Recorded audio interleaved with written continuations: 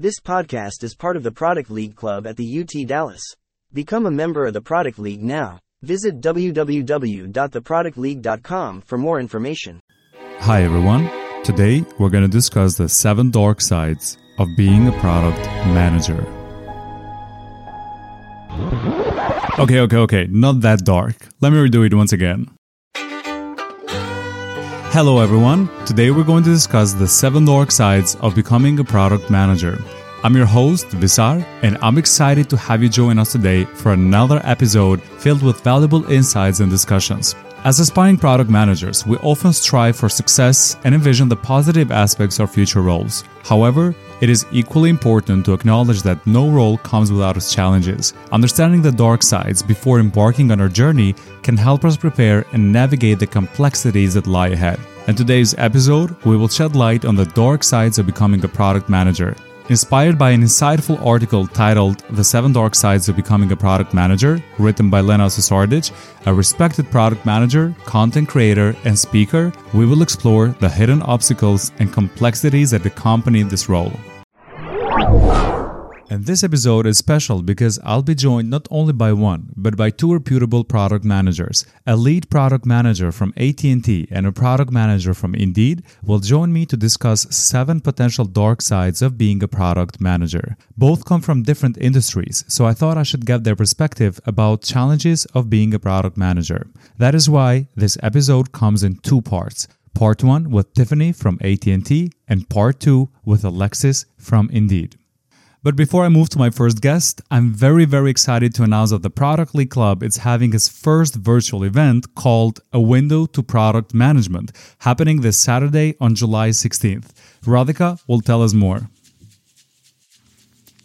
Hey product enthusiasts, I'm Radhika, the event officer for the Product League at UT Dallas, and I'm all excited to host our club's first ever event, a fireside chat with 2 product managers from Boeing and Salesforce.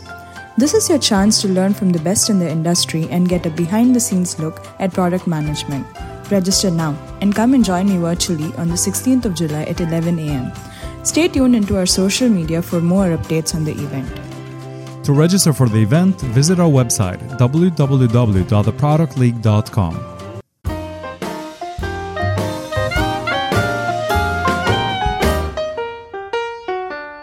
First guest on this first part of the episode used to be my professor at the professional development class here at UT Dallas. I learned a lot from her on how to market myself as a product manager, how to prepare for internships and job placement interviews, and how to utilize professional networking here in the US. Today, I was very excited to learn from her very own experience as a lead product manager at AT&T. Hi, my name is Tiffany Chen. I am a lead product manager here at AT&T in Dallas, Texas. I'll be reading 7 statements that are supposed to be dark sides of being a product manager. Tiffany, from her own experience, will validate them whether they're true or untrue. Dark side number 1. The responsibilities and boundaries of the product manager role are often unclear. True. That will be a true. Okay, true. Well, it's very interesting, right? Because as a product manager, you do have to do a lot of collaborations with different stakeholders. And as it's a very fast moving piece, there's times where unclarity comes into play. So being able to really clearly ensure your role along with the folks that you work with, there's a clear delineation of what you do versus what they do. Otherwise, those roles will be really unclear. And usually, honestly, as a new product manager, I would just say hey, go and get to network with your peers, collaborate and be like, hey, what do you do? What role? What do you assume your role is? And then that's where you can start defining what your role is. So that way you're not overlapping with one another. And just to follow up on this, every company has a different approach to product management, right? So that's why It's important to ask, what is product management within your company? Yeah. Okay, let's go to dark side number 2. Your days are often filled with meetings, leaving you little to no focus time. That is true. Tell us more. Oh goodness, that is because as a product manager, when you have a new idea, you have to wear different hats. You have to pitch your idea to leadership, you have to pitch your idea to different business unit, right? So that adds time. So being able to sell your idea, convince the other business units, provide feedback, compliance, finance, tech dev, those take time. And when you start thinking about it, 1 hour meeting per function, that adds up quite a few times in your week. Right. And I think too is just, and then also making sure everyone's aligned to the overall end goal. So after you start having multiple meetings and having several strategy and also just meetings of your own core team, you start, by the time you look up, you're like, wow, it's already like almost end of day. So typically, as a product manager, really being able to figure out how to streamline the meetings as much as you can, but at the same time, there's sometimes you need smaller working sessions to be able to get your product go faster, because you can own the product, but you have to rely on others to get it to the finish line at the same time. So that's where the meetings come a little bit more in depth. So that is definitely true on that part. So how do you get focus time? So do you try to, hopefully not for product management, do you have to work overtime to get focus time on yourself? Sometimes you do. And my prior to AT&T, my background is operations. I really feel like operations and product management really are very similar. You finish till the job's done, right? Like sometimes you have to be flexible.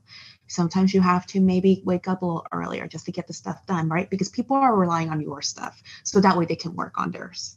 So I think flexibility is key. It's not a typical 9-to-5 job. I have never seen any of my peers do that. And then sometimes it might be shorter days. Some days it may be longer, right? So it goes ebb and flow.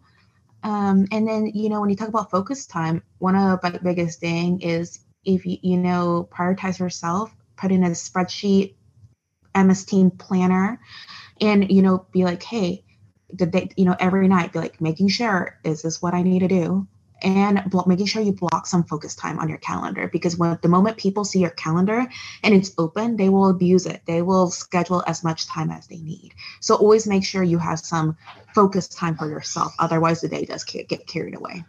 That's interesting. And let's go to the dark side number 3. And before I ask you, I will definitely confirm that that's true, because I used to work in sales and you know what I'm talking about. So dark side number 3, everything always takes longer than you think, especially software development.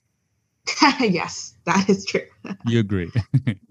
How does it work, and how do you deal with the pressures of trying to finish a product and then software development is taking longer than expected? Yeah. Well, I think also too, right? Like, especially in any company, and as a company, like mine, there's also different priorities. Everyone's trying to use the same resource. So as leaders, you have to understand what is going to be the biggest impact, and what should my tech dev team, what should they be focusing on? What is their priorities, right? So I think ultimately all leaders want to embrace all the ideas that product manager has, but at the same time, you don't have as much resources as you would like.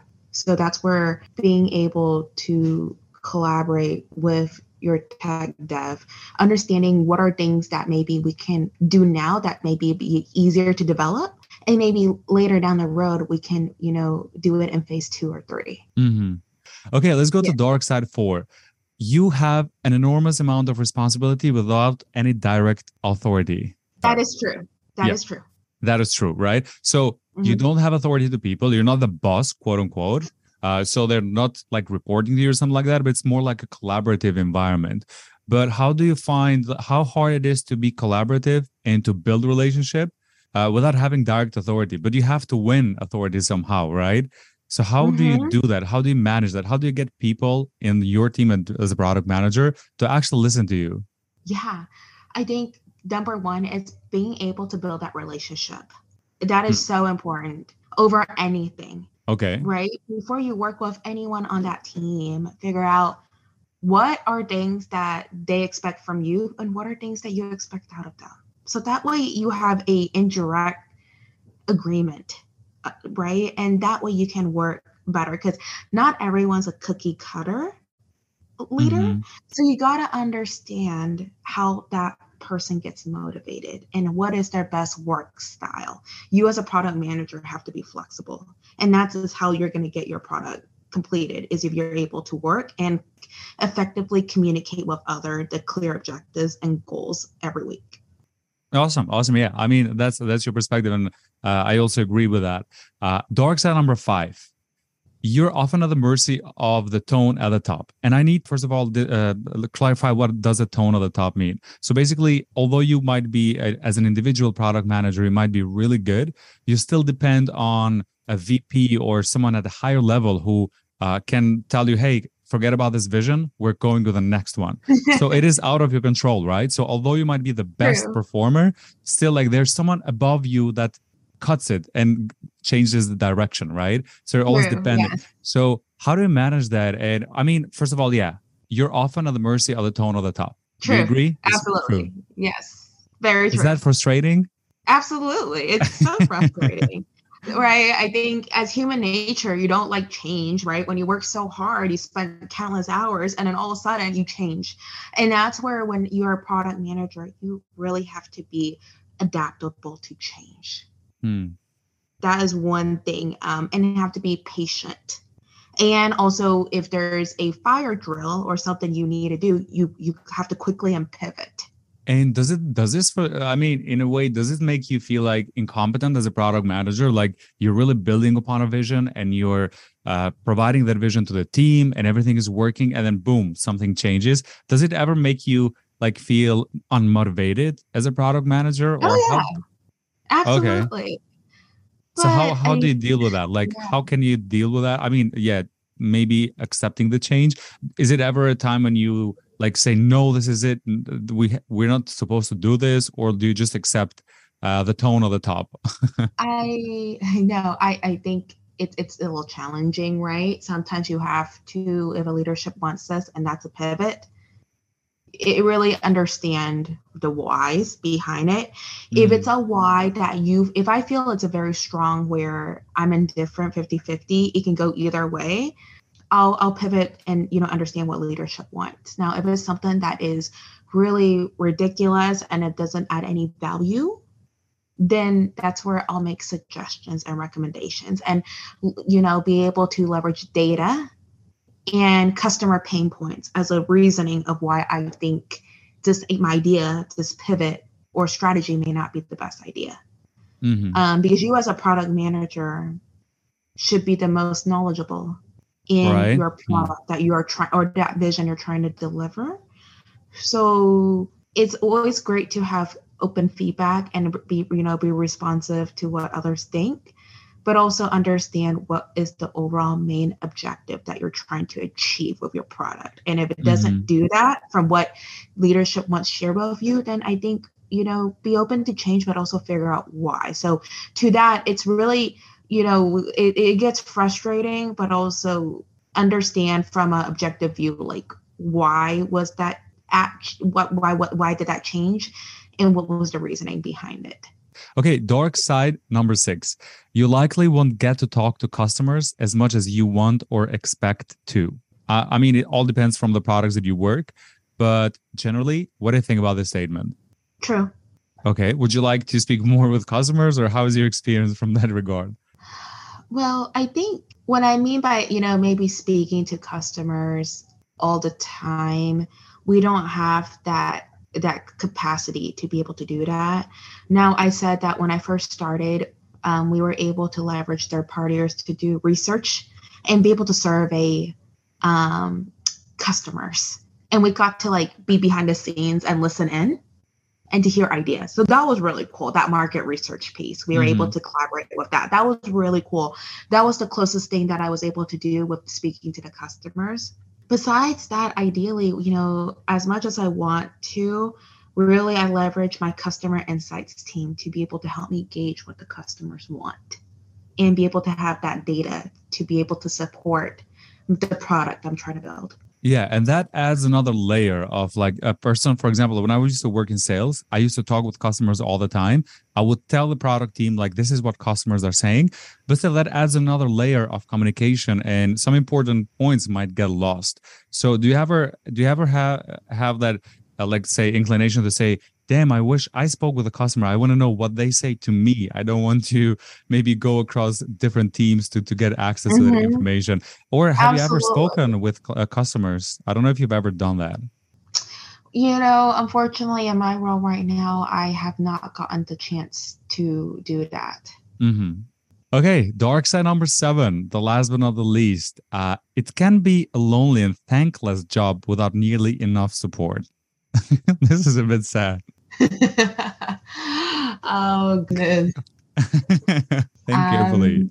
Um, goodness. Well, I would say it is half true. Okay. Um, because you are always surrounded by a group of people you work with. So it's not necessarily you're alone or anything, because you always kind of like misery loves company. So you'll suffer together or you'll all be happy together. So Hmm. I think it just really just depends on where your product is at what point in time. And that's where it gets a little challenging at times, but then also it gets really good. And so I don't ever feel like I'm alone in this role, because I'm always surrounded by my team. Is it thankless?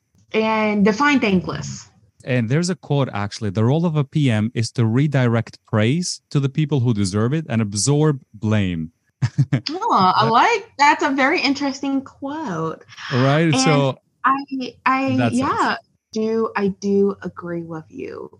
Is this, if something goes wrong, it's you. Your name's on there. But then, and then during this time, I caught myself that I'm always like, praising others. Oh my gosh, thank you for helping me. Thank you for helping me. But I can see something happen where once I launch this product, and if it starts going not so well, I can see them going, well, that's product, right? That's probably like, whoa, what happened? So I would say get back with me after I launch this product and I'll let you know. So I'm going to say 50-50, but I can Okay. also foresee, that happening, and that it's, I'm going to say I agree with you, but I have not witnessed it yet. Yeah, I mean, and it's a little extreme to say thankless, but maybe you Yeah. have that minute of saying, nobody, I'm taking the blame and nobody's giving me praise or something, like maybe as a product manager. And of course, I'm speaking at a broad concept of product management, not just like you as a lead product manager at AT&T. Okay, so these were the 7 dark sides, but I don't want to make this podcast depressing, right? So let's finish this with a brightest side of being a product manager. What is the best thing that could knock all of these dark sides out that makes you feel accomplished at the end of the day as a product manager? I really feel like with a product manager, if you are someone who is wanting to drive change, love being organized, love being able to collaborate, and be able to be innovative and creative, this is a role for you. I would say out of all the roles I've been in, and also just even getting an MBA, I realized that this role is very challenging and it's very rewarding, because you can see progress from the moment you started day one. And all the work that you're doing is impacting to the bottom line. So I would say is, if you're interested in being direct impact, want to have something that's on billboards or just a small flyer somewhere, and this is a role for you, and it's very rewarding. See, I told you, it's really not that bad. But hey, every career has its own problems, and product management is no different. But stay in there, don't move just yet, because Alexis from Indeed is going to share a totally new perspective. That is because Alexis works at a different industry. Here is a sneak peek. Alexis, dark side number 6. You likely won't get to talk to customers as much as you want or expect to. This is 1,000% true. 1,000%, 1,000,000%. When I read this, I immediately thought of so many times that I wanted to go out and just talk to customers and it just wasn't a possibility. Thank you for listening to the Product League podcast. See you at the second part of the 7 Dark Sides of Being a Product Manager.